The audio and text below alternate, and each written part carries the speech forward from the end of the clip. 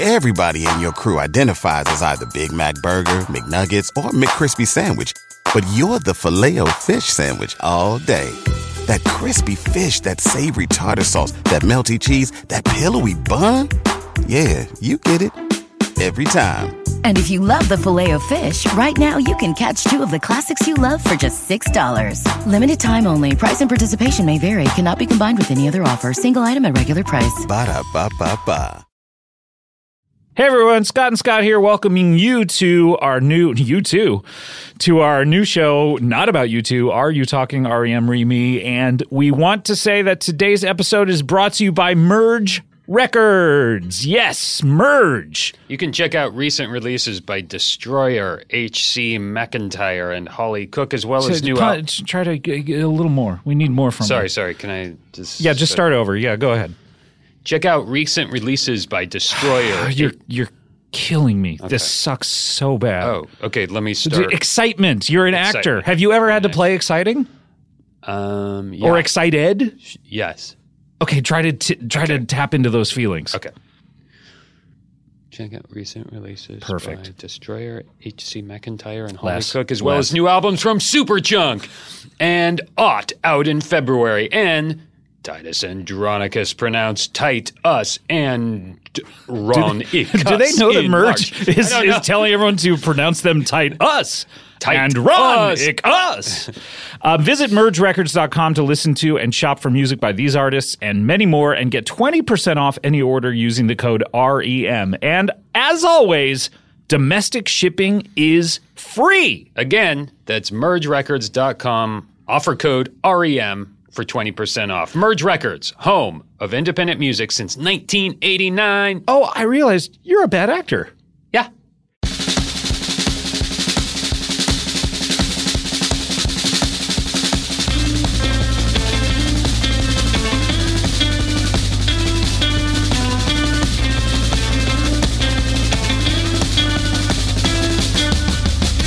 From chronic to collapse, town and into now, respectively, that is. This is Are You Talking REM Re-Me?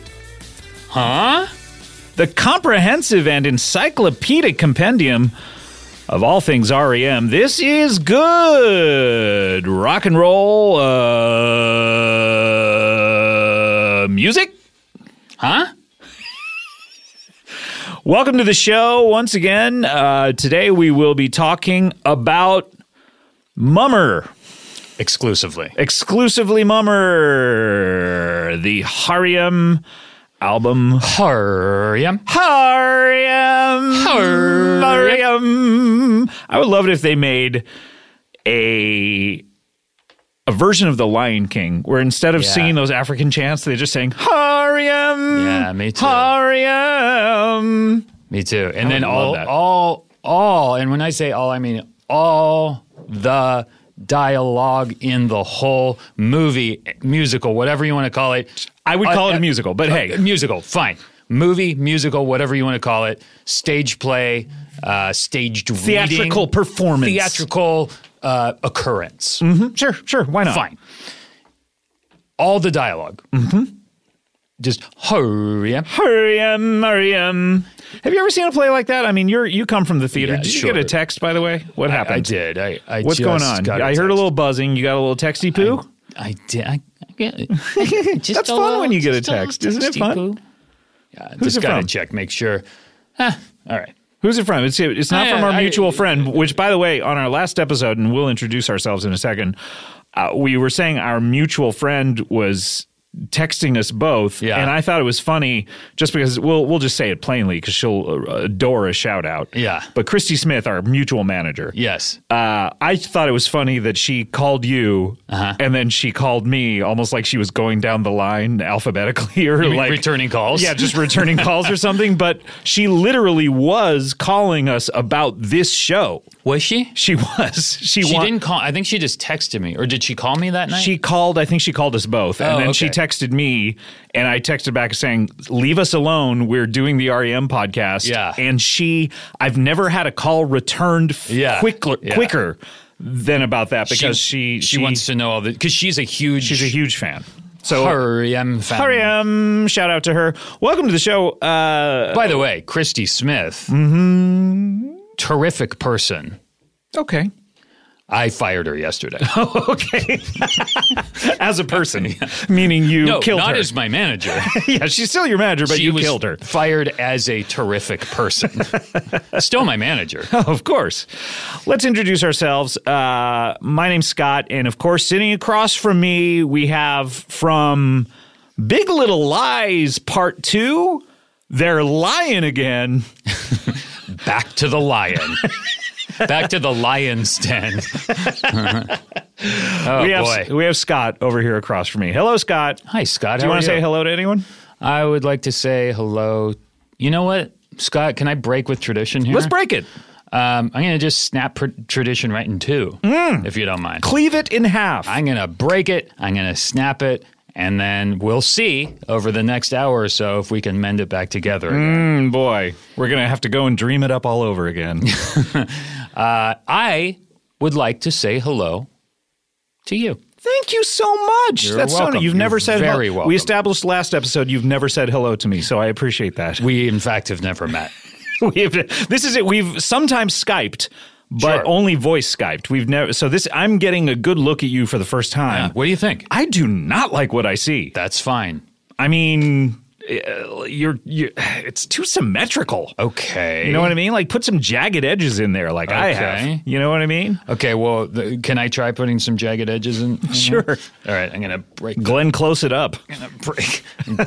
Jeff Bridges, Glenn. You know, in Jagged Edge, when she's taking a bit of a road trip. She's taking a bit of a Glenn Close shitting scene. She drives on the 17 freeway into Santa Cruz. She does. Was it filmed in Santa Cruz or just a few exteriors? No, it was not, Scott. It wasn't. The fuck up. It was not. I have a question. Shut up. Shut up. God damn it. Fuck. Always with this. Shit. Glenn Close shit. Glenn Close shit. Wow. I would pay for a videotape, like a Chuck Berry style videotape of Glenn Close just shitting on a glass table. Okay, I wouldn't. And I think we should stop this talk right now. Why? This is because you're going to work with her sometime, I suppose. This is veering into territory I am not comfortable Big Little Lies 3. Glenn Close gets in on the lion action. Glenn Close in the lion's den. Closely lying. Or maybe you just call it the lion den. I guess. I mean, this is your thing. We can honestly we can figure it out off air. Can you put me in touch with who produced it? Reese Witherspoon? Is she in that? Yeah. I can get you guys in touch, and you can figure out the what are they? The tagline. The tagline, yeah, for season 3 when Glenn Close joins. I had a pitch to her company. Yeah. I doubt the person is still there, but I remember it vividly because I pitched a movie idea. And the person in charge of hearing pitches at her company said it was the worst pitch she'd ever heard. Are you serious? The worst idea she'd ever heard, not the worst pitch. Yeah. She said that to you in the room? Yes. Oh, my God. Would you mind pitching it right now so we can all hear? No, I think it's a good idea, but so I'm holding on to it. Was she joking? No. Oh, okay. She was the worst idea for a movie she'd ever heard. Oh, my goodness. Please pass that on next time you're in a scene with her. Do you have scenes with her or with Reese? Are you married to someone in the show? Yeah, have you not seen it? Of course not. She and I are married in the show. You're married in the show? What about off the show? In real life, no. We're both married to separate people. Separate people? Yeah, different. Like she has a husband. She's married to someone, but aren't you married to that same person? No, I'm married to Naomi. You know Naomi, my wife. Is that who that is? The one that we hang out with sometimes? Who did you think that was? I thought that was just one of your groupies. You thought that I hung out with a groupie? First of all, a groupie?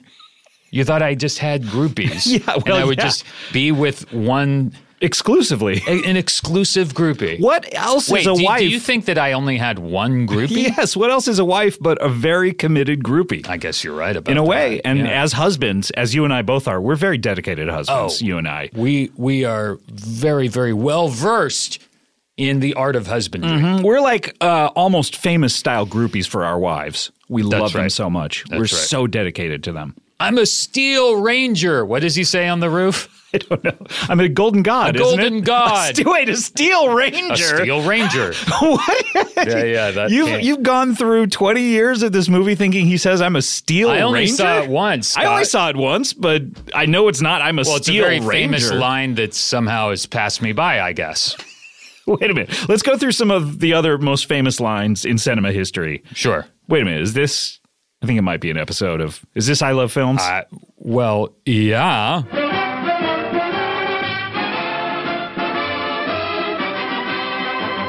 Hey, welcome to I Love Films. This is Scott. And this is Scott. And we love films. We love cinema. I love film. Not movies. Films. Movies. Wash your mouth out with soap. You know what? Movies. How about this? How about F movies? Yeah. What do you mean by F movies? Can I turn the mic off just Let's turn the mics totally off, like all the way down. We are? So they're off now? They're totally off now. But for real, right? For real. Yeah, we're not doing a bit. Or this isn't a bit, yeah. I said F movies. Yeah, and I'm confused. Right. F is the first letter in the word fuck, right? Oh. Okay, so I instead... Fuck. Instead of saying the word fuck, I was just saying F just for the sake of our listeners. Fuck movies.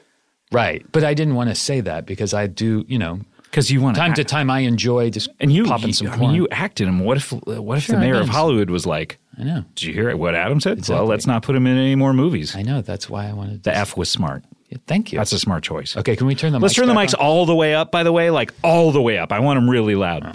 So anyway, Adam. Yeah, Scott. What are you... I think this also might be an episode of Great Bits. I think it might be.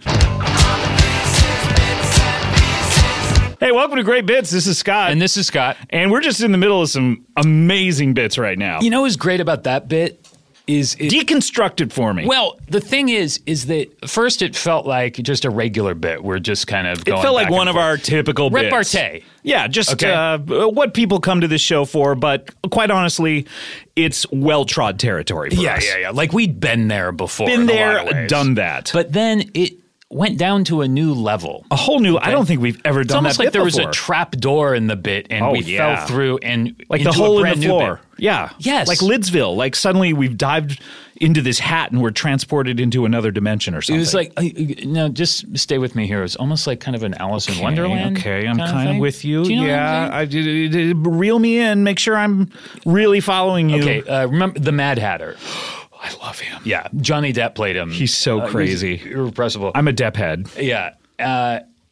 He has a whole world. Those crazy eyes you look in, there's a whole world of knowledge. Oh, yes. It's almost like that. Like there's a trapdoor into another reality. So we took it with our bit. We did that in our bit, and that's exactly what you guys heard. So congratulations, everyone. This is amazing. And on episode 2, we're suddenly doing great new bits. You're welcome. You're welcome. All right. This has been an episode of Great Bits. Bye. Good up. Great up. So, films. Yeah. Back to films. Yeah. Let's go through some of these great lines in films. Sure. All right. Famous see how familiar you are with them. Sure. I'm going to start a line and let's hear you complete it. Okay. I'd like a martini, shaken, blank. Right. James Bond. James Bond. Okay. And he says, I would like a dry martini, shaken and purchased. Close. He does. I think you know what, though? To be honest, I've never seen James Bond pull out money in any of his films. Me neither. That's why I figured he always purchased his drinks ahead of time before he even. So what do you think James Bond does? He calls up the casinos and the villains' lairs. Yes. And he says, hey, I'm James Bond. Yeah. I'm going to be coming by. I'm going to probably drink 4 martinis. First name James, last name Bond. I'm going to be there tonight. But I'm going to say James Bond. Yeah, but when I'm there, I'm going to say Bond first. Yeah, I'm going to say Bond first. So right now, I'm just letting you know. I'm just letting you know. My name's James Bond. On my credit card, it's James K. Bond. Yep. and I want to pay for these drinks just so I look cool. Yep. I'm going to pay for 4. I may only drink 2 of them, right. But you know, I'm going to pay for 4. Plus, I'll put on the tip. And if I don't drink all 4 tonight, I'll be back in a couple weeks with a new bad guy. I'll drink 2 more then. Yeah, I'll save those drinks for me and make them and store them in the refrigerator. And for just me. You can shake them, stir them, whatever you want. Just know that I'm going to say I want to shake and not stir. Don't necessarily. You don't have to actually. I don't care how you make them. If you could keep at the craps table, if you could keep the volume of the music and all the people around us really low. Across the table, I'm going to need to discuss. And I'm sort of double entendres with the bad guy. Sort of hard of hearing, and it would be as I hate to shout over these tables. Yeah. Casinos are loud places. Casinos are traditionally incredibly loud. Very loud. The person yelling about craps saying "winner."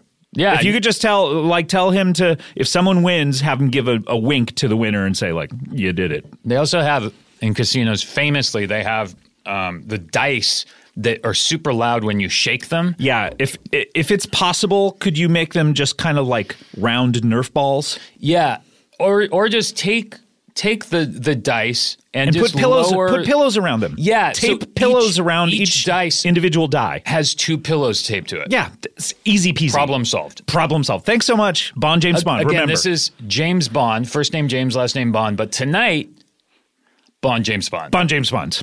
And it's not Bond, middle name James, last name Bond. No, that would be insane for a person to have that kind of name. It would be a confusing life. It's Bond, pause, James Bond. I say my last name, then I take a pause. And then I correct myself because you may not know just someone named Bond, so I say James Bond. There's I clarify. A lot of modesty involved. I'm self-depreciing. You'll find that. He really is, by the way. Man. James Bond is like one of the funniest self-deprecating characters in cinema history. A wonderful person. Just a great guy. A terrific guy that you want to have a beer with. It's I'd like love George to sit Bush. down and, I mean, James Bond, you can have a shaken, stirred, whatever. I don't even care. I just want to have a beer with you, bro. Oh, man. I want to crack one open and watch the game. Let me try one more. Sure thing. One more famous classic line in cinema. You remember the famous shark movie, Jaws? Jaws, yep. Jaws. We're going to need a bigger blank. Is this when they're out on the ocean and they're looking out and they see the shark?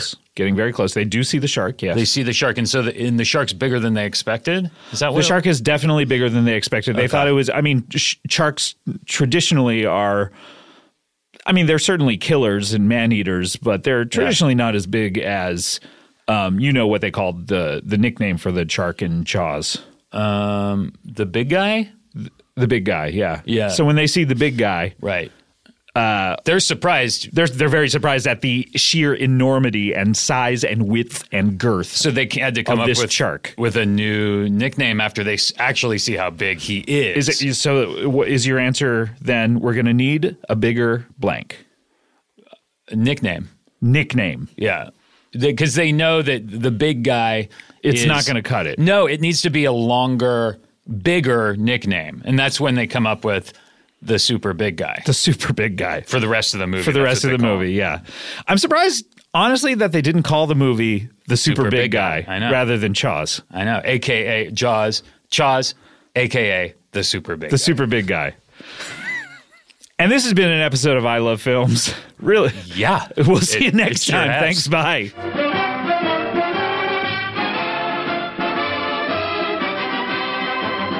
I was into it. That was maybe our longest ep yet. That was one of the best and lengthiest I Love Films. Really went into a lot of detail. And I have to say that the idea of the Jaws poster and instead of Jaws it says the super big guy made me it made you really giggle. Makes me laugh. What percentage of people would have gone to see Jaws if it was called the Super Big Guy? Are we talking 90%? Are we talking like even more people would have went to it? I have to presume 10%. 10% of those people would have gone to see. Would have actually the people who super big. One of the biggest hits in cinema up to that point, probably instituted an age of the blockbuster cinema. Yeah. So many people went to see it. AFI lists. Mm-hmm. would it have been? I mean, it's a quality film. It's a great movie. It's a great movie, terrific movie. And names are important. Yeah. If it were called The Super Big Guy. And the movie is exactly as it exactly is. The same. No mention of They never big mention guy, Chaws, nothing. I think. They never say, look at those Chaws. They never say, oh, we got to go get Chaws out of the water. No, they never say it. So if it were just the exact same film, just the super big guy, I don't think it would have been popular. Oh, my gosh. God damn it. Oh, God damn it. So we're going to be talking about the band REM today, and we're if you heard our last episode, we talked about Chronic Town, their debut EP, as well as their debut Hibtone single, and today we're moving on to their first album, Memmer. And we're going to be going track by track, talking about the passion. Hey, that would be a better name for this show. There you go. Talk about the passion. I'm sure someone has already done it. Isn't there like every REM article and book is talk about the passion? Or idiots. I remember, why would they do that? I remember Dummies. I saw Enigmatic for the People a few times, like details. Enigmatic for the people? Yes. I'm not getting it. Enigmatic. Mm-hmm, like as the name of an article about. Oh, because they're enigmatic? Well, I would imagine so, yeah. Okay. Interesting. But first we want to catch up with each other a little bit because we haven't seen each other since the last episode. It's been a couple of weeks. And since our last episode, I went to a little place that your son may one day be interested in. Harry Potter World? Harry Potter Land. We've been there many times. Have you really? Yeah. Let's talk about it. What did you think? You hadn't been there before? I've never been there before. I live very close to it. Yeah. I live in the upper tower of that castle. Yeah, you live inside. It's weird. Strange that I've never gone downstairs. So you only use your helipad. You don't actually walk through the crowd. Walk through the crowd. I know. Who are a you stupid question. So what did you think? I thought it was smaller than what I expected. Uh-huh. And the main ride, was one of the more unpleasant experiences Did you get sick? Yes. Yeah, me too. Oh, yeah. I got very sick. Me and Kulop, incredibly sick. Did it stop at all and malfunction? No. Okay. Is that to be expected? Is that part of the fun? It's happened both times I've been on the ride. Where they've stopped it in the middle. It just stops and everything goes dark for a minute. Right. Are you sure that you're not having a stroke? Good. I felt horrible both times. I had to close my eyes. Right. Because if you close your eyes at all, you just feel like you're moving around. Right. The reason that people get sick is because their eyes are not what they see with their eyes are not lining up to their inner ear. That's right. So that's why you can get sick when you're reading during a car trip because you're supposed to be like looking at everything that's happening.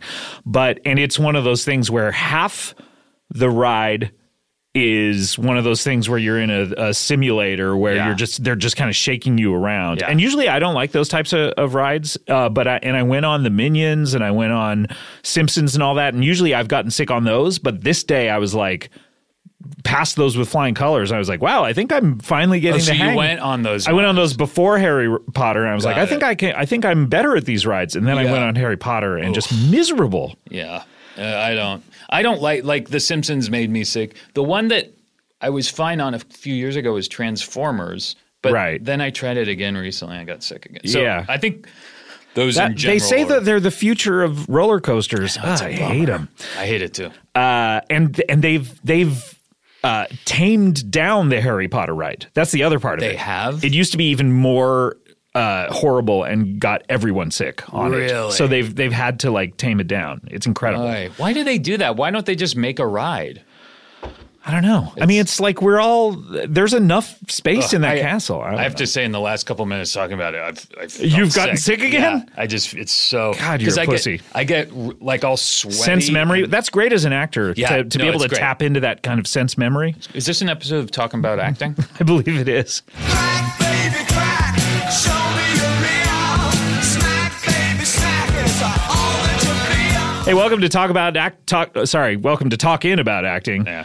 I'm Scott, of course, and this is Scott over here. Nice intro there, Scott. I'm glad we're talking about acting and not about hosting episodes. It's funny, in the acting world, you would just call that flubbing a line, and you would just have to go back. You call it a flip or flub. Sure, a flip or flub. It's not a big deal. You'd have to call it out to the crew and apologize to every member of the crew. Yeah, you go around, shake everyone's hand, and say, I'm sorry. From above the line to below the line. Sure, you have to take a trip over to wherever the studio head is. Sure, you got to start with Bermuda, them. wherever. Yeah. Start there, say, I'm very sorry, I had a flip or flub back on set. Mm-hmm. Fly back. It's pretty much just like a 2-week process. Yeah, it's fine. Then you just do it over. But it's what we do in the biz. Sure, showbiz. So acting. It's not show friends, it's show business. Oh, yeah. It's not even like, business show. No, it's show business. It's show business. Yeah. It's not even like, hey, friends, let's get into show business. No, it's, hey, let's get down to business and make a show. Exactly. Tell me about acting. Oh, yeah, in this business we call show. Yeah, acting is a complicated, it's a big beast. Can you cry on command? Yeah. I command thee to cry. Ah! Oh, my God, that's so touching. Yeah. Wow, you're an amazing actor. Thank you very much. I'm not good. At what? At acting. I'm terrible at it. You know what? Just do me. That's fine. Put that aside. Don't worry about that. Just do me a favor. Do one thing. Just one thing for me, sure. Scott. As a favor for you? Sure. Yeah. Anything. Tell me, just say Adam, and tell me I have a unicorn horn coming out of my forehead. Just say it to me. Okay. Adam. Yeah. You have a unicorn horn coming out of your forehead. You're an actor. Oh my God, I did it. Listen, that was really good. You felt your forehead in shock. Right. And then in disbelief that there wasn't one there. And then that's when I realized, oh my God, I've done it. Do you know, because you believed that I had a unicorn horn coming out of my forehead. And I did. I'm certifiably insane. Yes. And that helps with your acting. I could see how that was directly feeding your own truth. My own psychosis. Yes. Incredible. Yes. Incredible.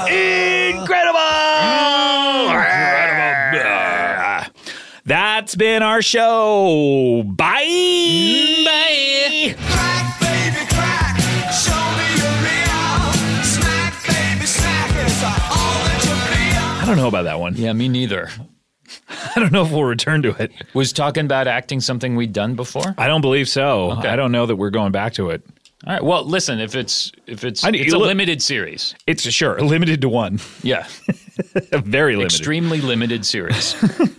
Did I tell you about the time that I got stuck on the Jurassic Park ride, which is a very good ride? That is a good ride, yeah. I got stuck right when it opened. I went at 6 a.m. because I think it opened at 7.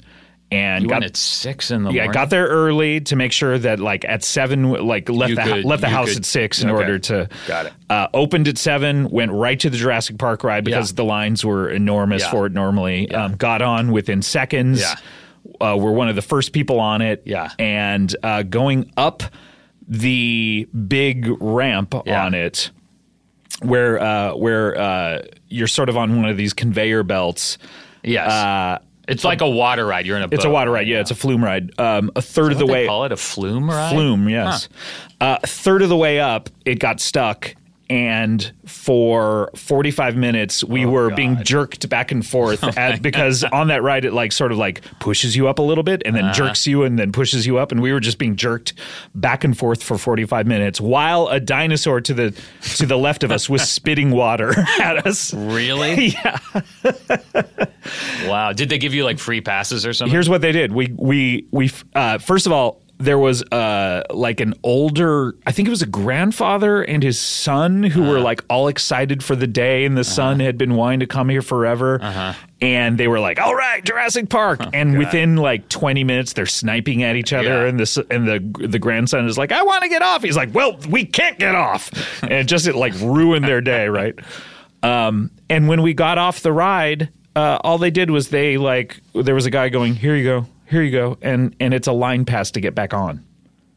Really? Yeah. And so I wrote a letter to the company and they had just had a mishap with this ride where they squirted hot oil on And it was like a big problem with it before it opened up, officially. Squirted hot oil on a person? On a flume, on one of the logs. Instead of water. Something like, I don't know what it was. It was some mishap where Jesus. Some of the riders got hot oil squirted on them.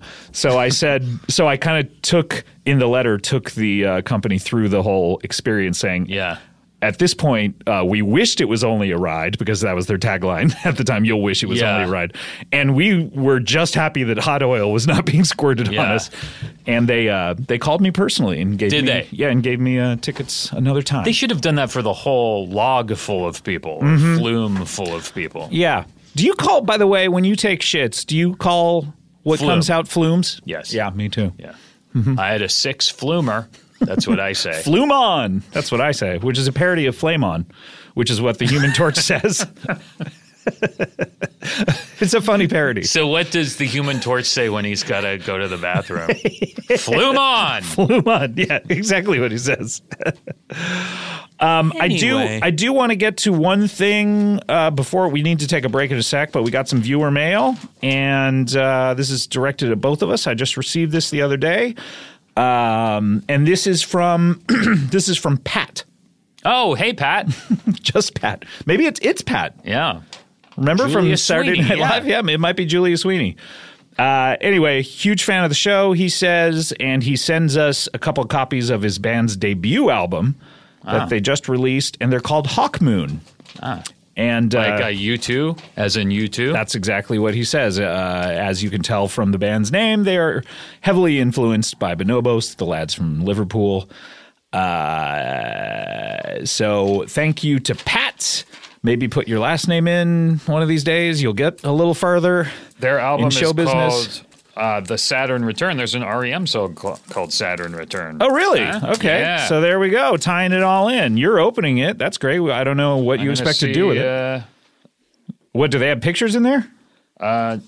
No, but I believe there is a booklet in here somewhere. Okay. I haven't handled a CD in a while. Really? When was the last time you handled your dick, for instance? The same amount of time as a CD. Same amount of time, really? Which is why... Were you sticking your penis into CD players? That's what I thought you had to do for the longest time. The longest time. If you say goodbye to me tonight. His name is Pat Hehir. Pat Hehir. Ruben Aptroot and Liam Hehir. I've had it with these guys. Get some real names. I would imagine they're brothers. All lyrics by Pat Hehir, except Take Some Time by Ruben Aptroot. Who the fuck is Ruben Aptroot? Produced by Hawk Moon, mixed by Ruben Aptroot. Recorded and engineered these are all like fake by people. Ruben Aptroot. Get a GTFO, Hawk Moon. These guys. Did it come from UK? I don't know. No, Australia. Brisbane. Why? Oh, yeah. They're Australian. Yes, I just said that. For fuck's sake. Look, you keep saying things as if they're really interesting and stopping the progress, and then they're so stupid. You could say that about me at any time, not just. We don't have to limit it. You're like, hold on. Are they from Australia?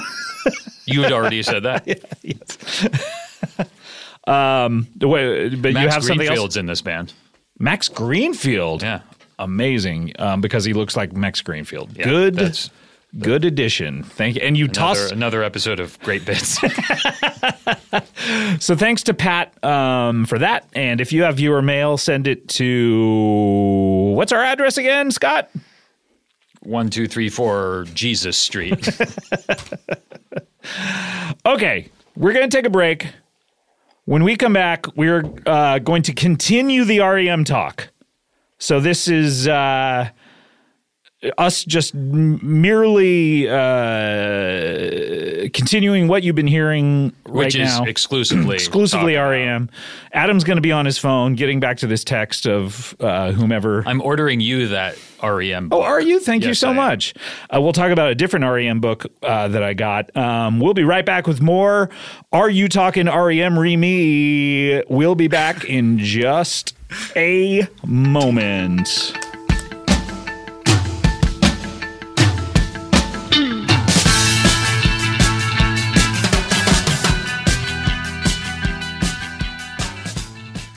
Hey, everyone. The most exciting part of listening to any podcast, Adam, you know what it is. Of course. Realizing they'll put out a t-shirt eventually, and I can confuse all of my friends by wearing one.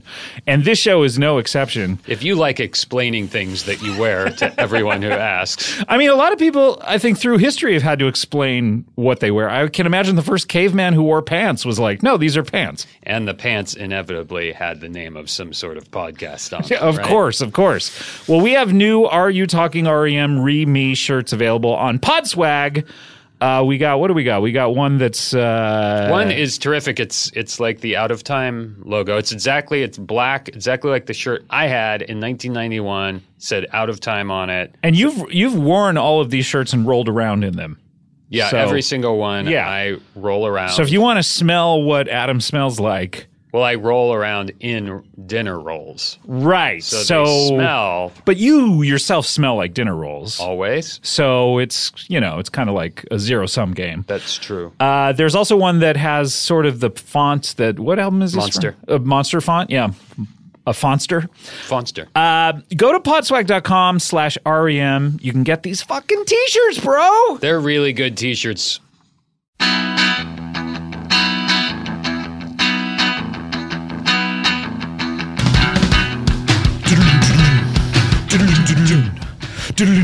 Why won't REM just hire us to go?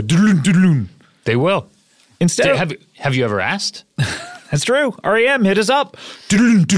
REM, band that is still together.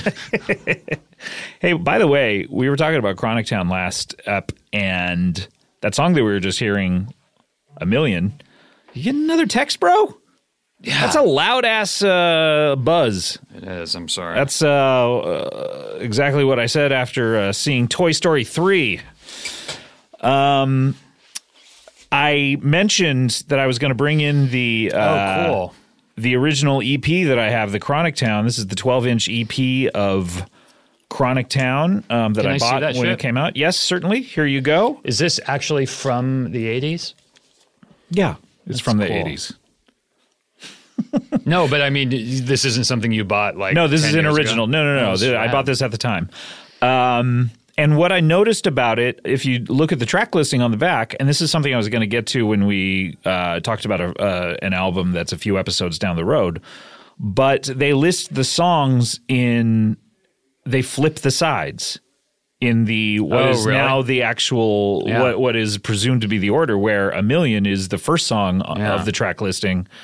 Because REM would do this thing where you never knew which side was supposed to be side A and side B. They would call them different things. Like water side and fire side. Yeah, or right side, left side or something like that. So with a few records, as I pulled that out today, I realized I never knew which side was side A or side B, and I had to assume, and I was normally assuming the wrong side was side A. So... but that's one of them where I just was like, oh, I guess A Million must be the very first track. Anyway. I think that was Stumble that you were just playing. It's weird that they're listed Stipe, Mills, Buck, Berry, and from Murmur on, it's in alphabet. It's Berry. It's in Buck, alphabetical order. So maybe they were doing lyrics first. I guess so. I never. By the way, it was A Million.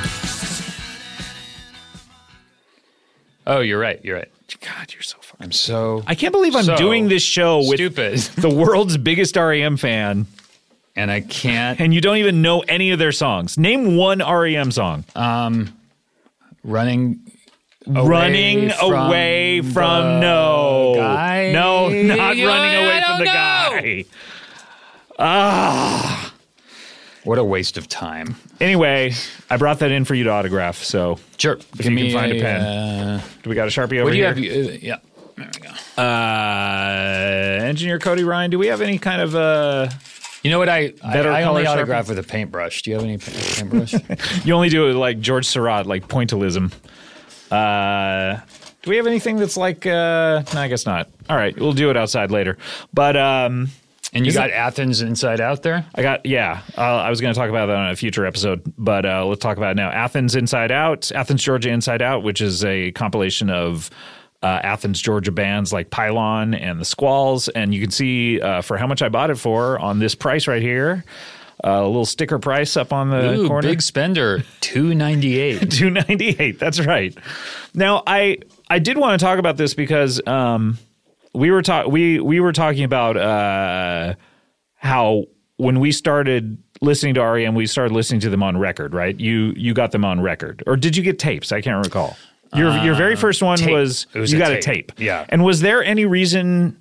Did you prefer albums on tape, or did you not have a record player, or what? I never got records. You never had any records growing up. You just exclusively got tapes. My parents did, but me personally, I started buying 45s and then tapes because tapes were the thing. Tapes were the thing. Now I would get records because I could tape them on blank tapes and make compilations, but you couldn't take a tape and then turn that into a tape. Yeah. That's why I got it. So the ones that were important to me, I got as records.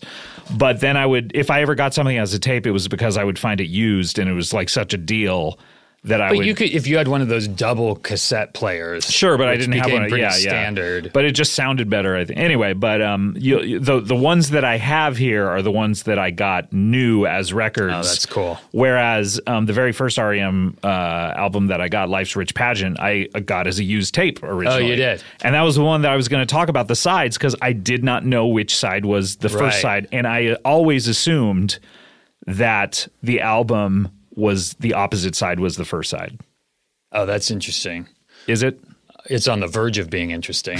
What do I need to like transfer it into interesting? All the way up till Green, because Green's Water and Fire, I think. Can I see that one? The document? Yeah. Oh, document? Yeah. Here you go. Fuck off.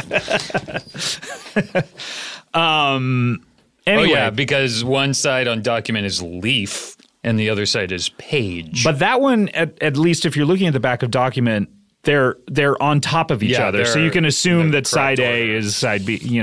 But on the back of Chronic Town, the sides are flipped. So who knows? Who knows? But we're not here to talk about all these. We're here to. And by the way, I think, and I just couldn't find it today, but I do believe that I have the record of the album that we're going to talk about today, and that album is Memory. And you decided just not to bring that one today. I couldn't find it. You fucking idiot. Did you not hear what I just said? I don't listen to anything you say. God damn it.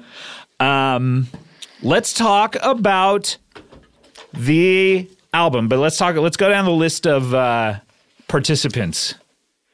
In the album? Of the band. Because look, if people are listening to this REM podcast, they may not know. They need your basic info. Who the guys are. Okay, let's go through them because there's one I want to adjust a little bit. Yeah, okay. Of course we have he's on Vokes. Which is an abbreviation for vocals. Mm-hmm. He shakes his little butt around on the stage. Sure. Michael Stipend. Mm-hmm. That's right. Then you have, of course, on the Jingle Jangle, on the 6s and 12 strings, you have Peter Dollar Bill. Peter Dollar Bill. And then ripping it up. On the bass guitar, I know we got this one wrong last time. We said it was Michael Miller. It's Mike Myers.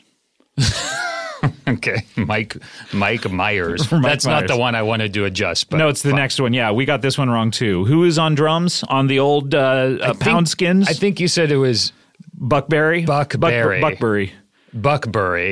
Yeah, it's not. No. Who is it? I think it's Dollar Bill Strawberry. The brother of Daryl Strawberry. That's right. Some REM trivia that a lot of people don't know. They grew up together.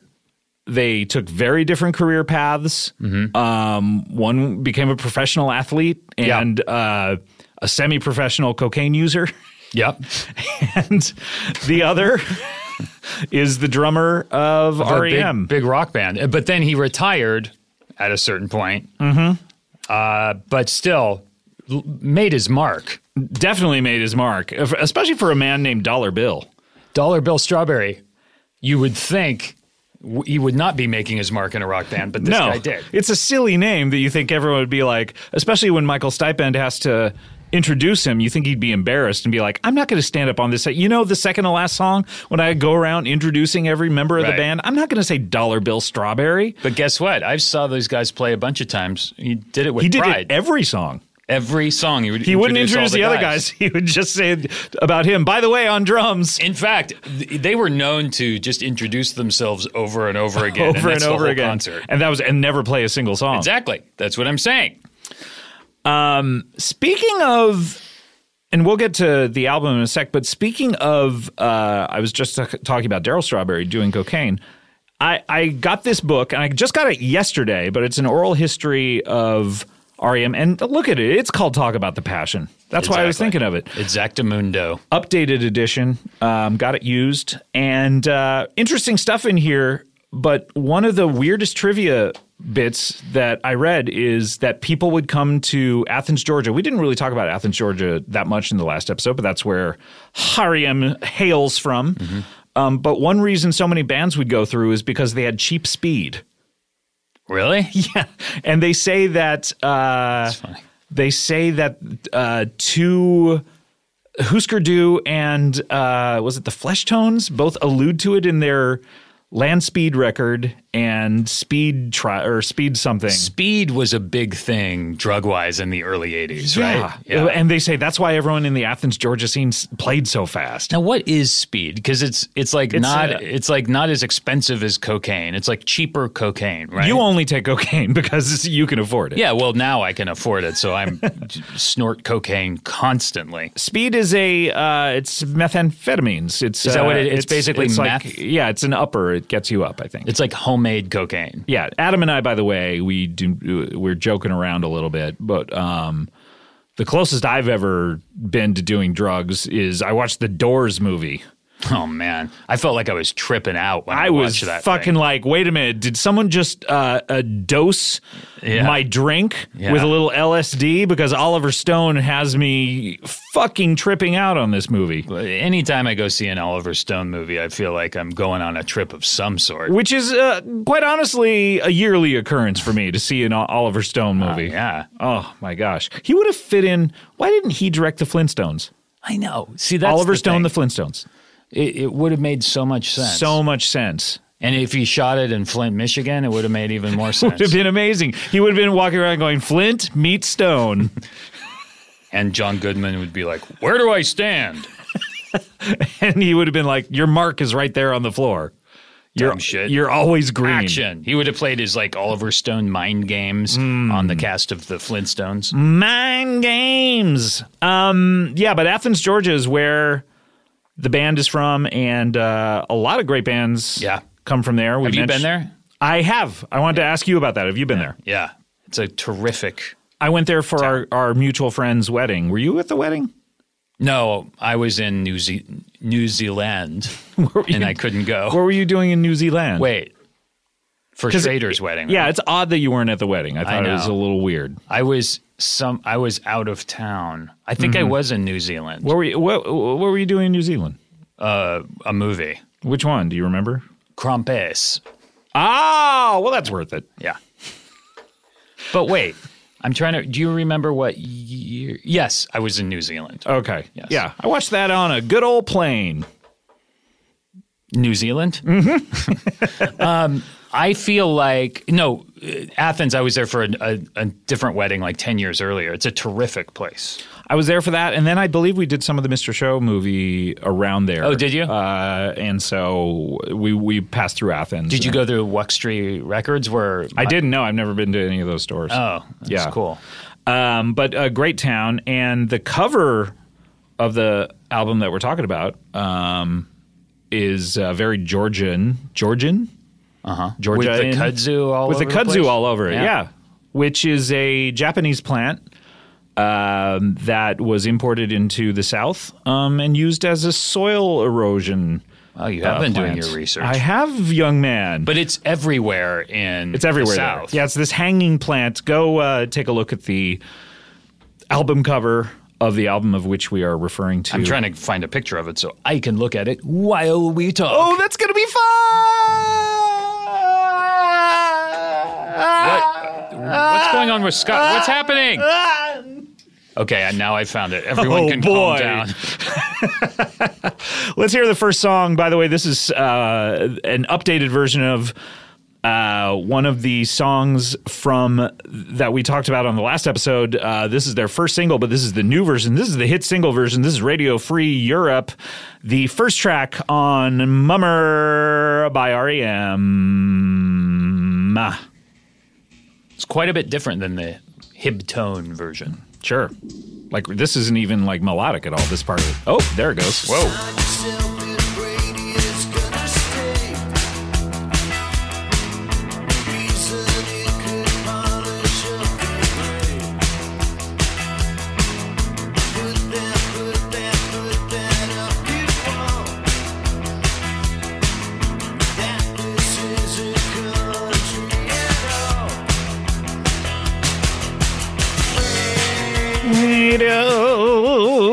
Good shit. This is the version that I heard first. Yeah. So which one do you prefer? I think we talked about it last time. I think I prefer the Hibtone version now because it's the one that because it was on Eponymous, I think it's the one that I heard the most. Yeah. And so it's the one I'm most used to. But I will say, after hearing this version on the radio so much, the Eponymous version I had to get a little used to. Yeah. But it just has more energy, I think. Yeah. But I like this version. Me too. I mean, this is the one I got you.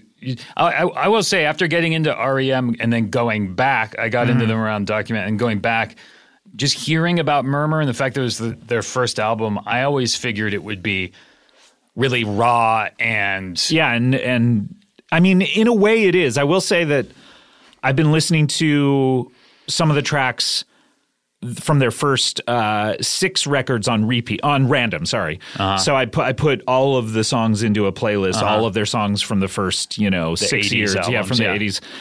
And there is a marked difference in sound between the stuff that's pretty much like Life's Rich Pageant and Document and this. For sure. Their sound gets bigger and bigger, but this album is really polished. Yeah. I mean, they're fully formed in their first album. It's Mitch Easter is back on the boards along with Don Dixon and Mitch Easter from the band Let's Active. Did you ever listen to Let's Active? No, but I know of them, but I don't know any of their stuff.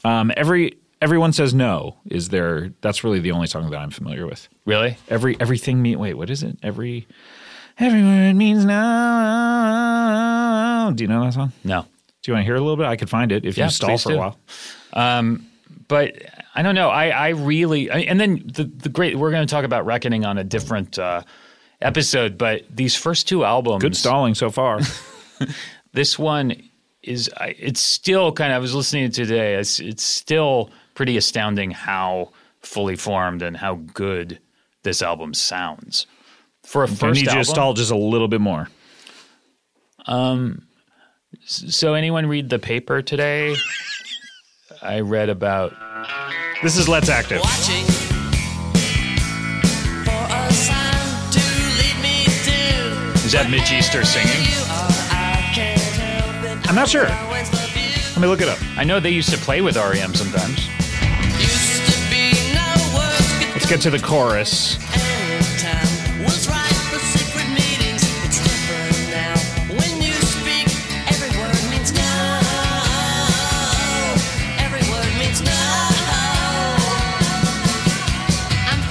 Pretty good. What do you think? It's good. When you listen to Murmur now, does any of it feel dated to you? No, in fact, it is my favorite period of REM. It's the one that I am like, man, I really kind of wish that they continued stayed the same. Well, I don't know. It's definitely. I mean, we will on a further episode, I'm sure, talk about the Passion. No, we'll talk about rank the albums and all that, but this is a good one, I gotta say. It's great. It doesn't listening to that Let's Active song, I'm like, yeah, this is really good. It sounds like a song an 80s from song? 1982. Yeah. Right. Well, let's hear the second song, Pilgrimage, which oh boy, it's a good song. So wait, you never saw REM play? Is that what you said? I saw them on the Green tour. Okay. Did they play this? I don't know. It was 30 years ago. Yeah, right. Okay. Because I saw them play this. Okay, yes, you saw them play, and you saw them play the song later on. No,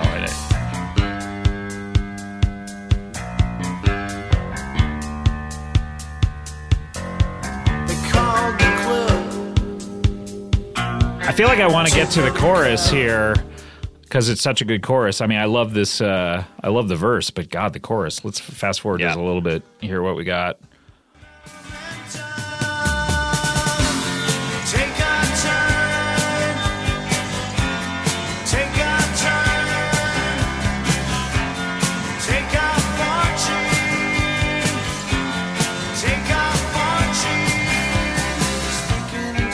Oh, it's so great. Now, you can't really understand what he's saying. No. He's mumbling, which I always wondered if murmur kind of was an allusion to the way his singing style. Yeah. And then I read something in this book that they were saying it wasn't his singing style as much as his just whole style of talking and communicating. Peter Buck, I believe, Peter Dollar Bill, said that if you got to know Michael Stipend and just got used to how he talked, then you would be able to understand what he was saying when he was singing. Yeah, I heard that they called it murmur because murmur is apparently one of the 3 easiest words to say in the English language or something. What are the 3? What are the I don't know. Easiest? Yeah, murmur. It's not that easy to say. If you have problems with R's, especially. Well, if you don't have problems with R's, it's a pretty easy word to say. So if you don't have problems with R's, it's one of the top 3 easiest words to say. I remember hearing that. A lot of qualifications, I have to say. Murmur. Mama. I guess mama would be because that's what babies say. Do you think do you think babies say mama because it's easiest to say? And murmur. Are they trying to say murmur? Are babies trying to say murmur? Babies love this album. I mean, are they saying mama because they love their mothers or just it's easy? They hear every single word and they're like, psychosomatic? Pass. I'm going to say mama. I think it's well documented that little babies do not love their mothers. Document. This was all recorded in 1983, of course. And let's hear track number 3. This is Laughing. There's another horrific song.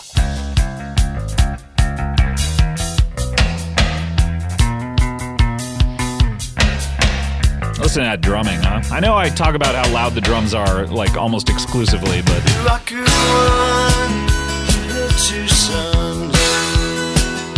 What do you think he said there, by the way? It sounds like he's about to say rock and roll is here to stay, but he goes, rock and roll... With 2 sons. With 2 sons. Maybe it's Luke Skywalker. He sees 2 sons at all times. It was spoiler alert. It's how he dies. He died as he lived, looking at 2 sunsets. At a couple suns. Wow, big spoiler alert. Who cares? For those who didn't see the movie. This isn't coming out until months after. If you haven't seen it by now, you're a fucking dumb shit. That's right. Let's continue.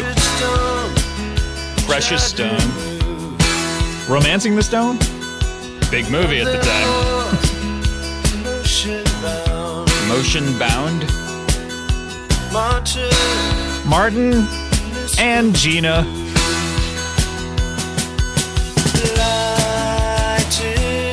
You think he's going to say laughing there because it's live, and then he turned. I mean, this is great. It's so good.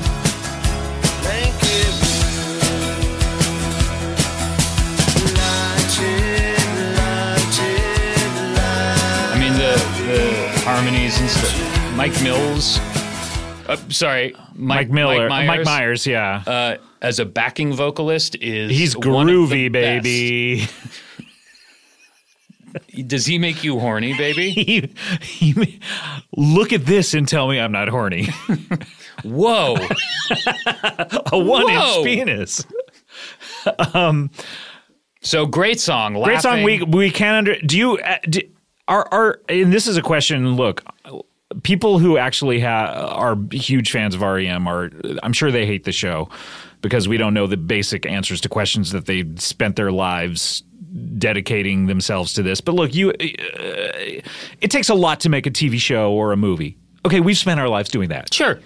I've dedicated my life to a craft that has gained me 4 Emmy nominations, 2 of them wins, as well as 2 WGA nominations, including one recently for the Michael Bolton Valentine's Day special. Look, that's what I've dedicated my life to. Sure. You guys got WGA nominations for that? Yes, we did. That's great. I had no idea. Yes, but congratulations, by the way. I was a part of it. You're a part of that. But my question is... Yeah. Are the lyrics to these early albums, they're not included in the albums themselves. Right. And in fact, you were saying you were a little bummed when they started including them in records. Yeah, just because it was kind of part of the whole thing. Yeah. That's part of the mystery of REM is here's this dude, you don't know what he's saying. He doesn't look like a typical rock star. Rock stars at the time were like the Thompson Twins, who were all like English looking and wearing goth makeup and using drum machines. This is just like kind of a mysterious guy who has really long hair. For most people who don't know REM, when they started, he had long curly hair. And then I think he started losing it, so he started shaving. Yeah. And he's dancing around. He has more energy than most people. But no one knows what the fuck he's saying. So are those lyrics available now? Yeah, you can. Yeah, they're all online, but I don't know if they're official. Incredibly. That's what I mean. The official ones. I think maybe if you go on their website, they might have them from these early albums. In the book, some people talk about like, well, I knew what the lyrics were because he would show them to me in rough drafts, so I was able to sing along. Yeah. And one guy in one band, what band was it? Not the Dream Syndicate, but one of their contemporaries that they were on tour with said, Michael showed me the lyrics to Radio Free Europe once, and so we would cover it because I was one of the only people on Earth who knew the lyrics to it. I think that what I heard early on was that they just considered the vocals to be just another instrument in the song. Yeah. It wasn't so much that it had to make sense. And honestly, and I've talked about this on other episodes of this show and stuff. I grew up not really paying attention to lyrics all that much. Me neither. And I don't really care. Because a lot of the bands that I liked back in the 80s, the lyrics were more impressionistic like this, where they were about the sound or the feeling. So I've grown up kind of just singing nonsense and gibberish along with stuff. And this is one of those bands that, like, who knows what they're saying? I'm just going, la-dee, la-dee, da-dee, la-dee-da. La-dee-da. Let's hear the next song. Ooh, the titular. Talk about the passion. Titular of this book, of course. Classic. This song, it is pretty amazing. This is their first album, and they have a Stone Cold classic. Yeah. My God, listen to this. Empty prayer, empty mouths, combined reaction. Empty prayer, empty mouths, talk about the passion. Not everyone can carry the weight of the world. Kudos to Mitch Easter and Don Dixon, too, for not dressing this up too much. Yeah. I think they started recording this album with a more kind of Thompson Twins-ish producer for a while. They might have, or it might be the next one. I can't remember. Well, listen to this chorus. First of all, the verse is as good as the chorus. Oh, you mean playing Catapult like 70 times? No, but I think they were going to make the whole album with this other person. Right, yeah. And then decided. I can't remember if it's this album or the next one. No, it's this one. It is this one, okay. Because I remember whoever it was made them play Catapult like 100 times to try and get it right. Well, Mitch Easter was saying that his goal was he just wanted to do the follow-up to the single. Like, that was important. And so he sort of, like, pleaded with the band, like, come on, let me do the album. Because he wanted to do... You know how I think we talked about with Hugh, too, like, why do they ditch certain producers when they've made such good records, you know? And Mitch Easter talks about it in this book of, like, he was happy that they stuck with him through Reckoning. Yeah. Because he was like, I didn't expect that. So, if they want to go work with someone else, good. I was busy with Let's Active anyway. You know? But what's interesting about their producing style, he was saying, is that they sort of do dress it up in some ways. If they added a lot of weird noises. Yeah, but it just doesn't sound of the time at all. Yep. And Reckoning sounds completely different, too, which is weird. Let's hear Moral Kiosk, the next track. A rocker.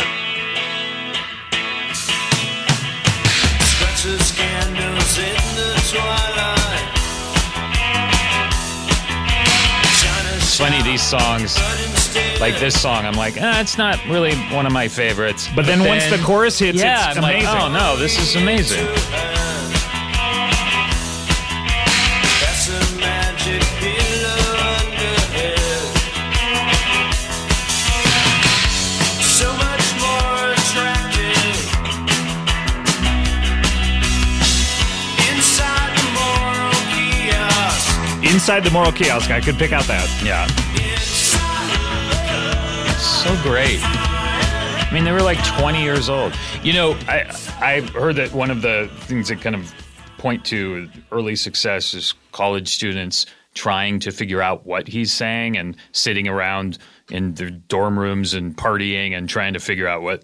Like they had just the right amount of mystery to them, and they sounded where people made a cult about them about it, like, oh, what are they all about? But they also sounded poppy and easy. Well, I also read about, we were talking about the kudzu or kudzu on the record, and also the goblin or gargoyle on Chronic Town. Yeah. Albums didn't look like that. No, but it was also something Southerners, when they saw the kudzu and the gargoyle, they were attracted to it because it was very Southern. Yeah. But it was something that we, you in Santa Cruz and me in California as well are like, oh, this is exotic. Albums don't look like this. Oh, interesting. You know, everything was a very interesting choice. Let's hear the last song on side A before we go to break. This is Perfect Circle. So far, every song a classic. Yeah, I mean, this is stone cold classic. Get to leave. Really an SCC. 11 gallows. Normally that stands for Santa Cruz cocksucker, like you. Me. That's me. Bill Berry wrote the music for this song. Don't you mean? Yes. Wait, who's Bill Berry? Dollar Bill Strawberry? Dollar Bill Strawberry. They say that he wrote South Central Rain, but and then Everybody Hurts too.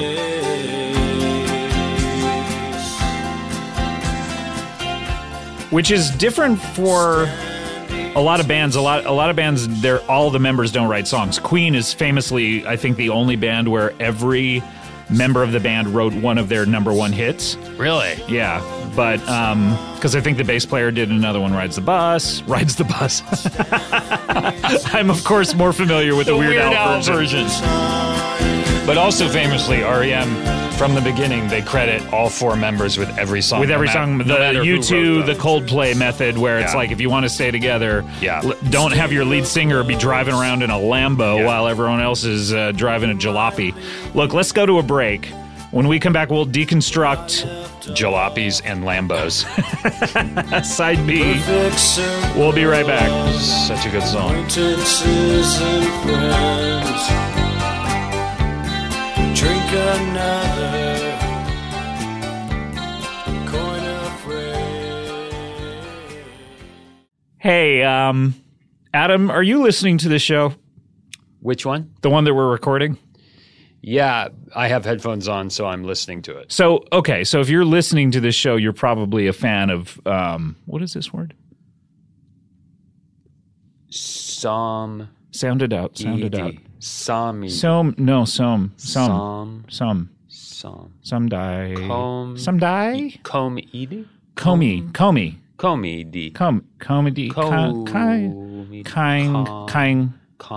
King Kong.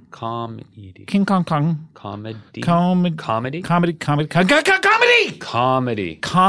You're probably a fan of comedy, right? I can take it or leave it. Yeah. Quite honestly. But who doesn't enjoy laughing? Well, you got me there. I do have you there. I'm grabbing Adam, by the way, right now. I'll let you go. Don't worry. Okay. Did you know, Adam, and I can only imagine that you have to know, that Stitcher Premium subscribers get access to hundreds of stand-up comedy albums? Yeah, you can hear your favorite comics from A to V, but not Z because we don't have any comedians that start with Z. Like Ali Wong, Who would Mark be a Maron, comedian? Paul F. Tompkins. Who's a comedian that starts with Z? It starts with Z? Are they doing it by first name? Yeah. What's going on over there, Stitcher Premium. Like Ali Wong would be under A. A, right. Mark Maron, you got the double M's. They have a double M section. Or maybe it's A. They're giving two examples of A, Ali Wong and Mark Maron. And Mark Maron, yeah. Mark's second letter for both. Because if you have the second letter is the same for both of your names. If you're looking for Mark Maron, just look up A. You'll get there. Yeah. Don't worry. Start listening to these albums and many, many more on Stitcher Premium now. For a free month, go to Stitcher.com/premium and use the code REM. That's Stitcher.com/premium, and the code is REM.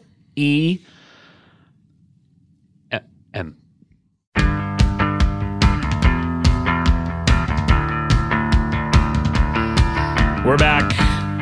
This is the first song on side B of Mama. Catapult. God, this is great too.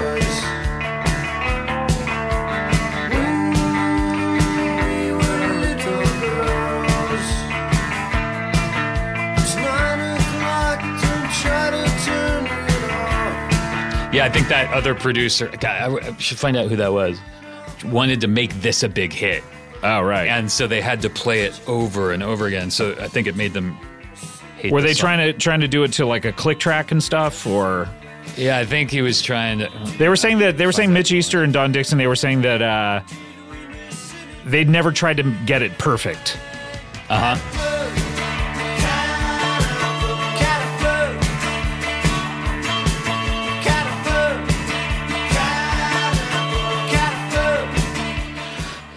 Oh, great. So, Stephen Hague. Fuck Stephen Hague. That's all I have to say. What the fuck has he ever done? That was the... Excuse me, do catapult a few more times for me. I'm Stephen Hague. Hello, mate. He's, Can you imagine this guy? The fucking audacity of this guy. Okay. Look him up. What else has he done? He might actually be cool. OMD, Public Image Limited, Pet Shop Boys, New Order. These are good records. They sure are. Which Pet Shop Boys? Oh, that's Stephen Hague. West End Girls. When you're all alone and you're living in the city. Boom, boom, boom. Well, my name is the Pet Shop Boys. I'm here. Peter Gabriel. He's good. Yeah. Forget what I said. He's no, actually but I good. wonder if their first. He's American. If their first record was all kind of souped up with all those early 80s sounds, yeah. What would have happened there? Because this came out and immediately it sounded different than anything. Yeah, and it was the #1 album for Rolling Stone for That's right. We year. should talk about that. It was Rolling Stone, which used to be awesome. Relatively on the cutting edge, relatively, but it's not like today where they'll put like U2 as #1 until he's shitting on our previous show. No, they named this kind of relatively unknown college band as the #1 record of the year, and it got them a lot of attention. Yeah. I still do like a lot.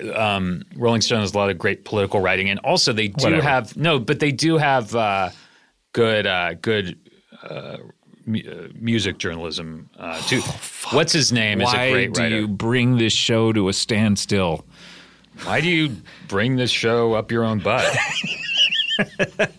Speaking of up your butt, let's go to track #2 on side B. By the way, I was going to say, normally 7 songs into a record, they're out of ideas. Right. You're throwing done. Everything. You're like, all right. I think we talked about with a Hugh 2 record, All That You Can't Leave Behind. After track 6 or so, they're like, look, we shot our wad all over the wall. Look, we jizzed out what we could jizz out. And now we're just like marking time. But with this record, every song is good. Let's hear, this is track 2 on side B. Song 8, Sitting Still. Oh, this is my favorite song on the album. Yeah, this is an incredible album. Or song. Song. Guitars, lyrics. Name a God we all agree. Secret, stop it, worried. We could bind it in the cyst. We could gather through a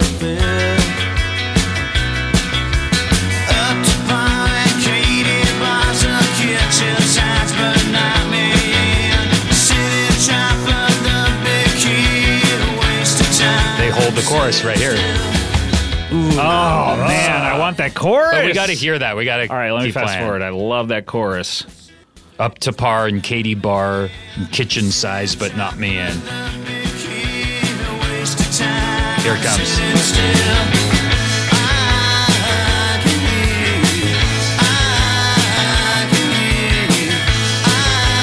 But they hold the backing melodies too. Till the third time they do the chorus. I heard something about songwriting once where it was like you want your verses to trick people into thinking that's the chorus, and then the chorus is even better, and that's when you have a good pop song.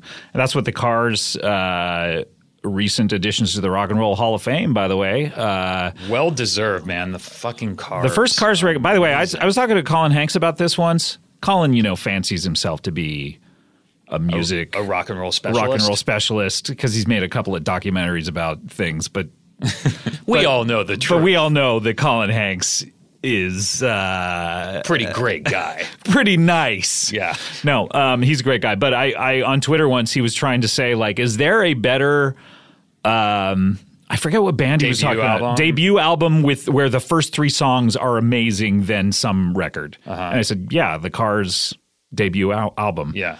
And he was like, nope.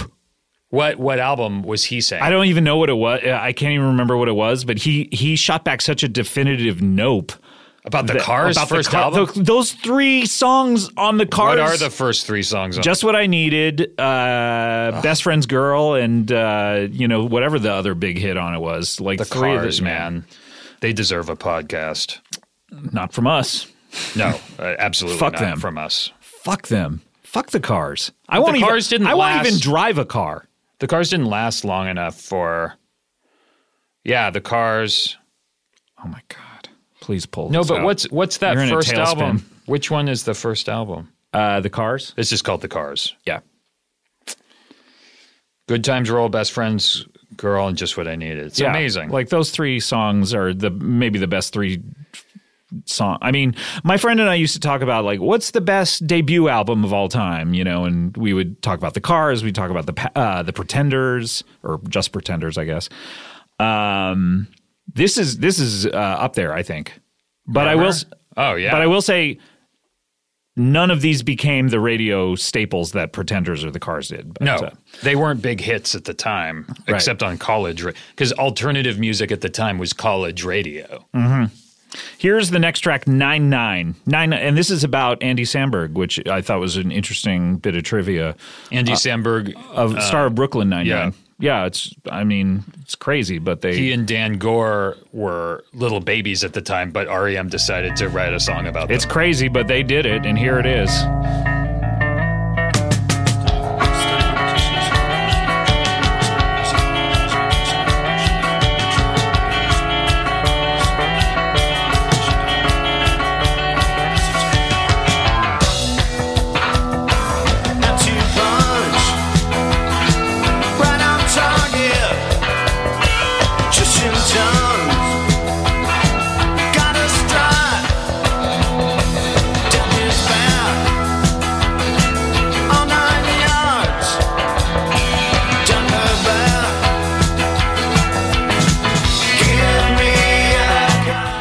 Pretty much the similar when I listened to this again preparing for the show, I had a similar reaction as you, where each song would come up and I would go, this isn't quite as good as the previous ones, and then the chorus would hit and I'd be like, oh no, I love this one too. I know. I read something interesting in this book about Peter Dollar Bill's guitar playing style. Mm-hmm. 2 different things they said. Number one is that normally a guitarist is doing the complicated stuff with their left hand and doing simple stuff with their right hand. And he did it the opposite way, where he couldn't really play complicated stuff with his left hand. Mm-hmm. So he was doing all these he would just do normal chords with and do all these complicated picking things. Then the other thing I read was that he couldn't.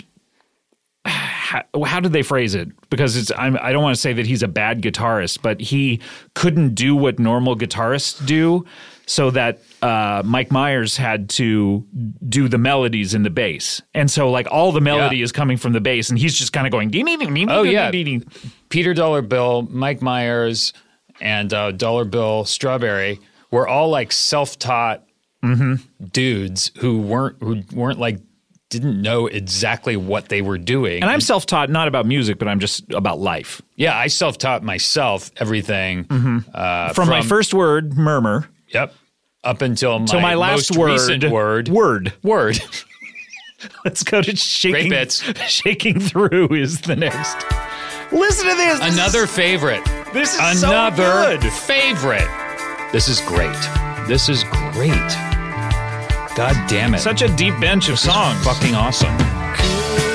I mean, Jesus Christ. Scott. I mean, fuck you. I mean, goddamn God, I hate these guys. This fucking music is good. This is good rock and roll music. Good rock and roll music. I mean, do they pull back on the chorus here? Let's hear. They sure do. They do. It's It's aggravating and the best thing in the world at the same time. They're CTs with the C's. God damn it. Cock teases with the chorus. Can't play. Wait, no, we got to hear. We got to hear the chorus, but we can't hear it. Like I'm trying to. Here it comes.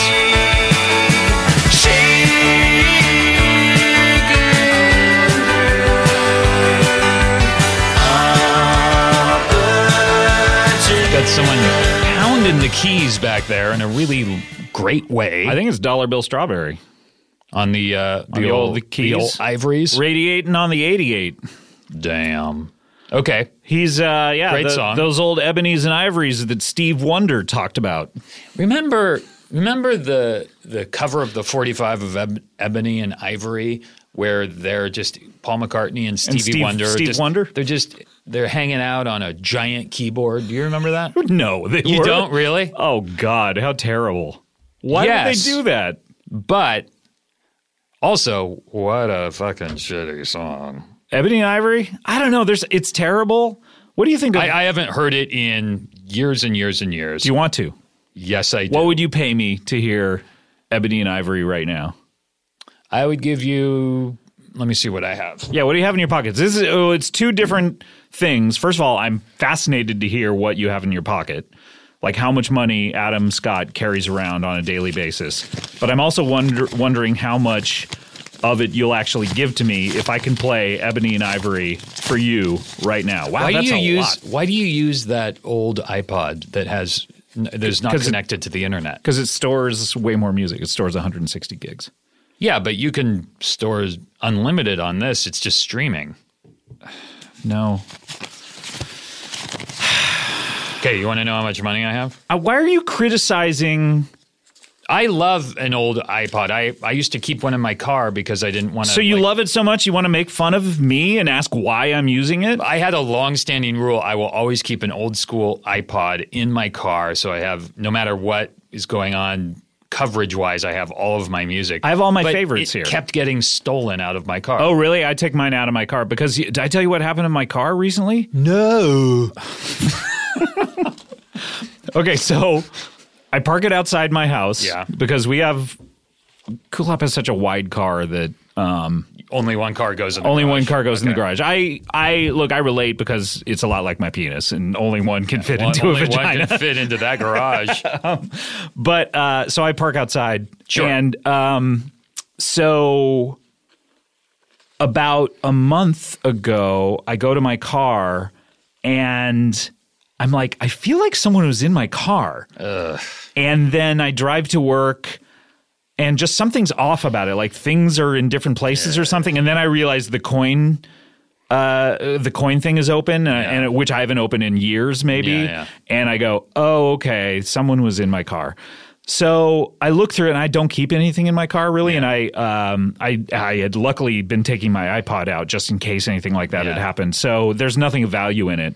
But I was looking around, and Oh man, I need to look up this person's name because I don't want to get it wrong because she's great. Did someone leave a little piece of origami like Edward James Olmos? So, but I was kind of like, the one thing that I have, none of the CDs I had in there, Tears for Fears had given me, when they were on Bang Bang, they had given me these their songs from the Big Chair Deluxe album, and it was still wrapped. I haven't opened it yet, but it was still there. Like everything was because it's a CD, but everything was still in there. But I was kind of like the one thing I had in there in the trunk, I believe, that I was like, oh man, I think that I was keeping it in my trunk was this box set of these Smiths. Singles? These covers of all of their albums done a cappella by this great singer. I want to say Joe. God, what is it? Engineer Cody Rand. Could you look up who this? Janice Whaley. Sorry, I met her in San Francisco. Janice Whaley, and I really like them, and I would listen to them in the car, and then I had them in my trunk. The last time I had checked. And so I opened up the trunk and they weren't in there. And I was like, oh, I must have taken them out. Hopefully. That can't be the one thing they stole. Is it a Smiths fan who... How did they get into your trunk? You can just pop it. Yeah. So anyway, a couple of weeks went by and then I go back out to the car in the morning and I feel like someone's been in it again. And... I look down on the ground next to my feet, and there's that box set. No way. Like they came back to give it back. Do you leave your car unlocked? No. That's what we can't figure out. Do you have an alarm on your car? Yeah. But we don't know whether someone has been able to bypass it. I don't know what it is. But anyway, crazy story, right? Why were we talking about that? So how much money do you have? They brought it back. Let me count here. Yeah, what do you got?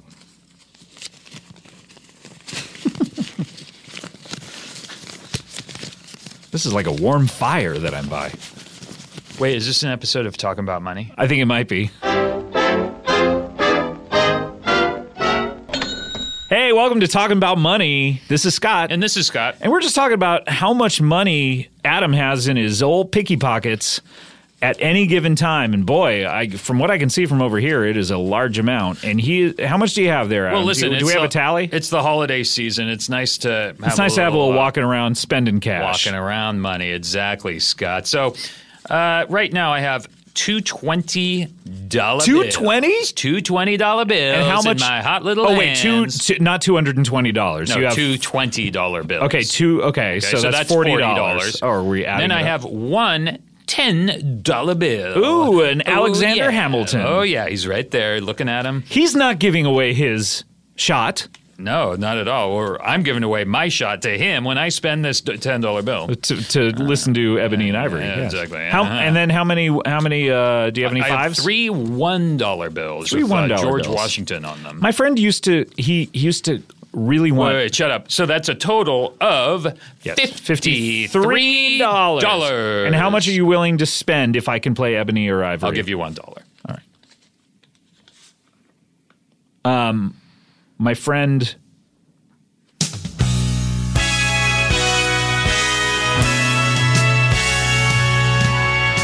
Ebony and Ivory live together in perfect harmony. I'd like to think about like Peter Buck in 1983 or whenever this song came out, in the middle of making Murmur, and this is the most popular song in the nation. Just being like, what Jesus the fuck? Fucking Christ. It's pretty good.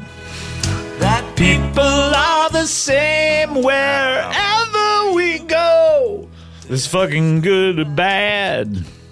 And fucking everyone. Listen to Steve Wonder on this song. He fucking learn to live. He fucking blows. And when I say blows, meaning... Blows vocally. Blows, yeah. In a good way. No, he's no good is what I'm trying to say. He sucks. I think everyone knows that Stevie Wonder is mediocre. Always has been. Steve Wonder, not a talent. We got to get to some of these final songs. Did we do Shaking Through or no? No. We did. We did. Okay, here's We Walk. Now, this is atypical. This is not your typical REM song. It's this is what I point to when people talk about you're pointing to your penis Stand right now. Or Shiny Happy People as being dumb, them selling out and doing big dumb pop songs. It's on their first album they do this exact kind of thing.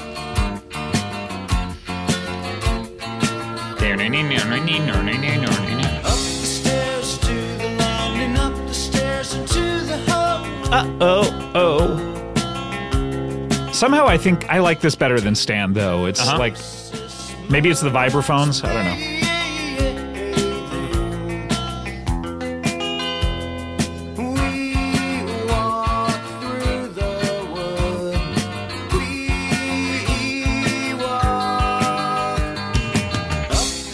I think Mitch Easter was saying that this song they had a lot of trouble with because it's very slight, and they were trying to figure out how to record it.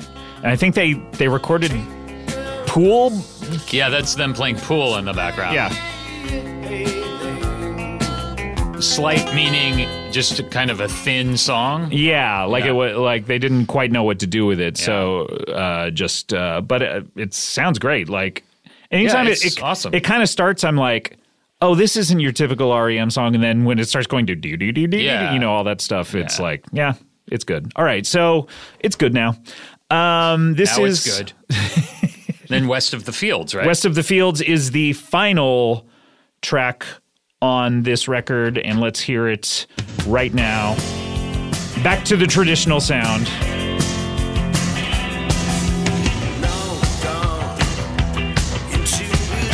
I love this bass line. Dong, dong, dong, dong, dong.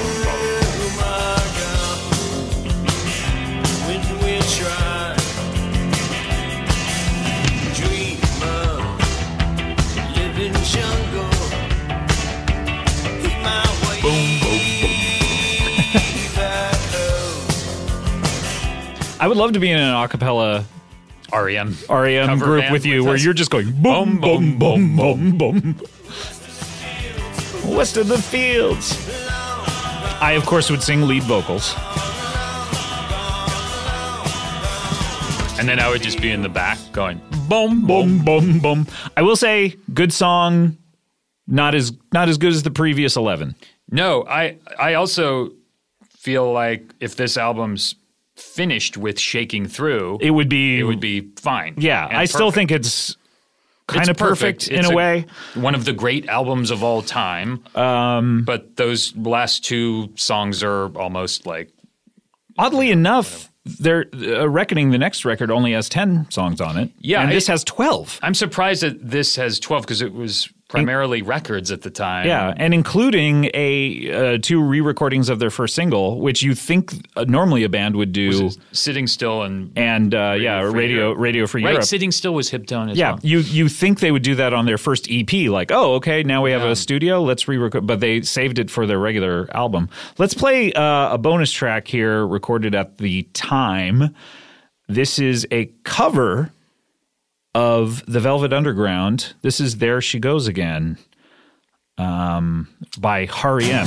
Boy, do I love this. This introduced me to Velvet Underground. You too? God damn it. It's great. It introduced me to you too, yes. There she goes again. There she goes. She's out on the street again. There she goes. She's down in East North. There she goes. Ask her please again. There she goes. We're looking real close. So let's talk about Velvet Underground, because you were saying that this song introduced you to Velvet Underground. And it had this the same... song took me by the arm and pulled me across the room, and they were like, I would like you to meet Velvet Underground. Adam, this is Velvet Adam, why are Underground. you embarrassing me? Yeah. Shaking your arm. A hard shake. I had the same experience where you and I were talking. I can't remember if it was on mic, and I hope it was, because we so seldom speak off mic. No.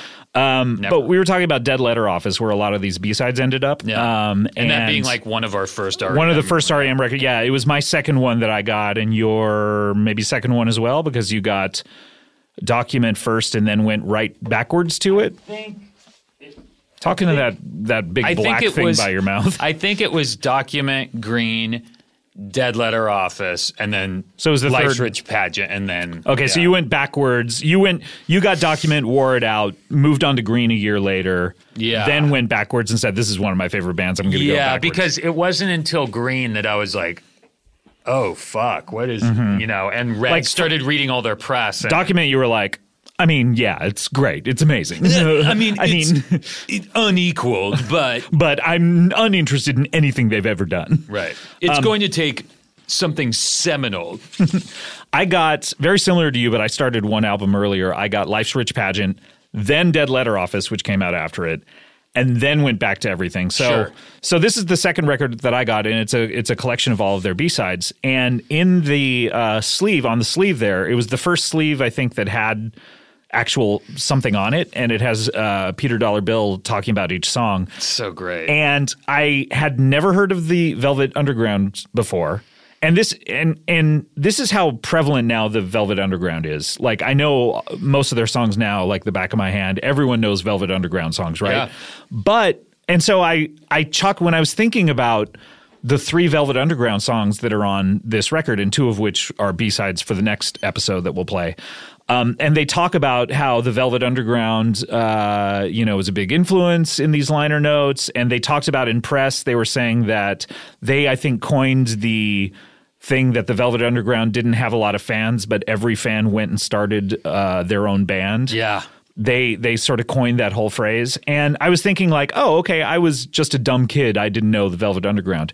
Reading this book, in interviews in this book, they say that the Velvet Underground records had been out of print for a long time, no one gave a shit about the Velvet Underground, and REM resuscitated interest in the Velvet Underground. And same with Big Star. They would cite Big Star and Velvet Underground, 2 forgotten. Isn't that weird? Forgotten bands. And now I don't know if you went back and listened to a lot of Velvet Underground. But, But it's interesting to me because this is the first version of There She Goes Again, that I ever that I ever heard, and the one that I was most used to before hearing Velvet Underground.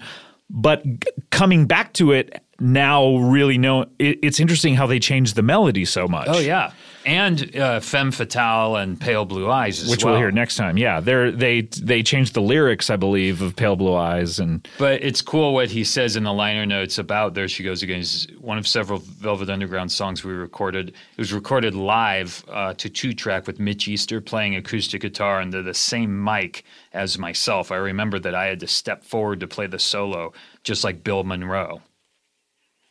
You said that was interesting? I said that was interesting.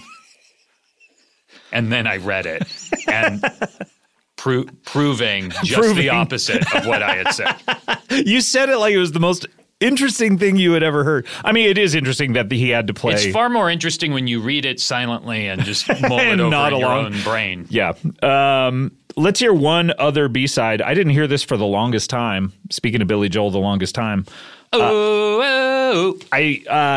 didn't hear this until the reissue when IRS put out these records on CD with bonus tracks. This is their version of Moon River. Oh yeah, that's great. Which I was not as familiar with. River, wider than a moor, I'm crossing you in style someday.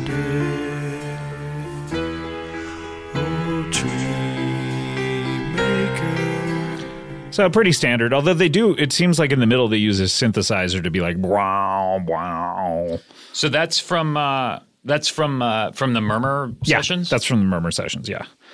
Not a ton of B-sides for those Murmur sessions, mainly I think because they put 12 songs on the record. Yeah, probably. But they had like a week to record the album or something. Mm-hmm. Just like Bare Naked Ladies. Yeah. They had 1 week. Healthspan. All right, that is going to wrap it up for this episode. I hope that now, I mean, honestly, now you know everything there is to know about Mama. Let's take you out with a little bit of Wolves, Lower. By the way, in the book, there's a section I was reading about Chronic Town where they are all laughing about the title of Wolves, Lower, and Peter Dollar Bill is like, yeah, that's Michael. Yeah. Just that a song title would, first of all, be called Wolves and then be Lower. Yeah. Let's go out with a little bit of that. We will, of course, next time we'll be talking about Reckoning. Until then, this is Scott, and there's Scott over there, and we hope that you have found what you're looking for. Bye.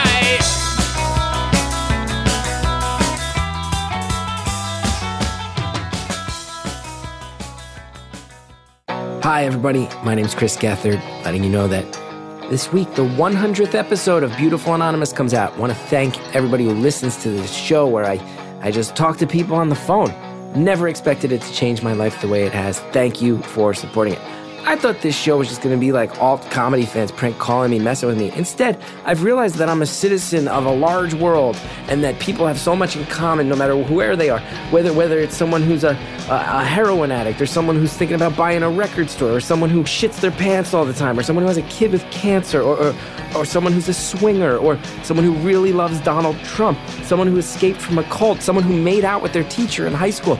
I was able to talk to all these people 1 hour at a time and realize at the end of the day, what this project has taught me is that we're all people and we're all living our lives and we're just trying to get by and just trying to find happiness in this messed up world that seems so goddamn confusing. Check out Beautiful Stories from Anonymous People on Apple Podcasts, Stitcher, or your favorite podcast app. Thank you for listening.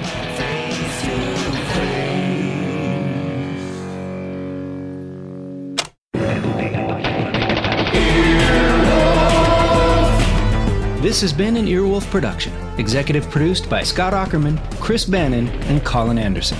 For more information and content, visit earwolf.com.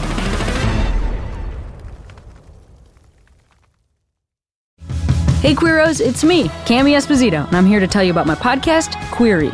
You can sit in on hour-long conversations between me, Cameron Esposito, and some of the brightest luminaries in the LGBTQ family. Queery explores individual stories of identity, personality, and the shifting cultural matrix around gender, sexuality, and civil rights. Plus, it is fun. We have had some incredible guests. Emmy winner Lena Waithe? Yes, definitely. Congressman Mark Takano? You bet. L Word creator Eileen Shaken? Yes. President and CEO of GLAAD Sarah Kate Ellis? We definitely have. We've got celebs. People like Trixie Mattel, Evan Rachel Wood, Tegan and Sarah, the band, and the people separately on 2 different episodes. We also have activists and change makers in our community. I think it's a one-of-a-kind show full of chats you have never heard before. It's identity, it's community, it's Queery. You can find Queery every Monday on Stitcher, Apple Podcasts, and Spotify, or wherever you get your podcasts. Everybody in your crew identifies as either Big Mac Burger, McNuggets, or McCrispy Sandwich. But you're the Filet-O-Fish Sandwich all day. That crispy fish, that savory tartar sauce, that melty cheese, that pillowy bun. Yeah, you get it. Every time. And if you love the Filet-O-Fish, right now you can catch 2 of the classics you love for just $6. Limited time only. Price and participation may vary. Cannot be combined with any other offer. Single item at regular price. Ba-da-ba-ba-ba.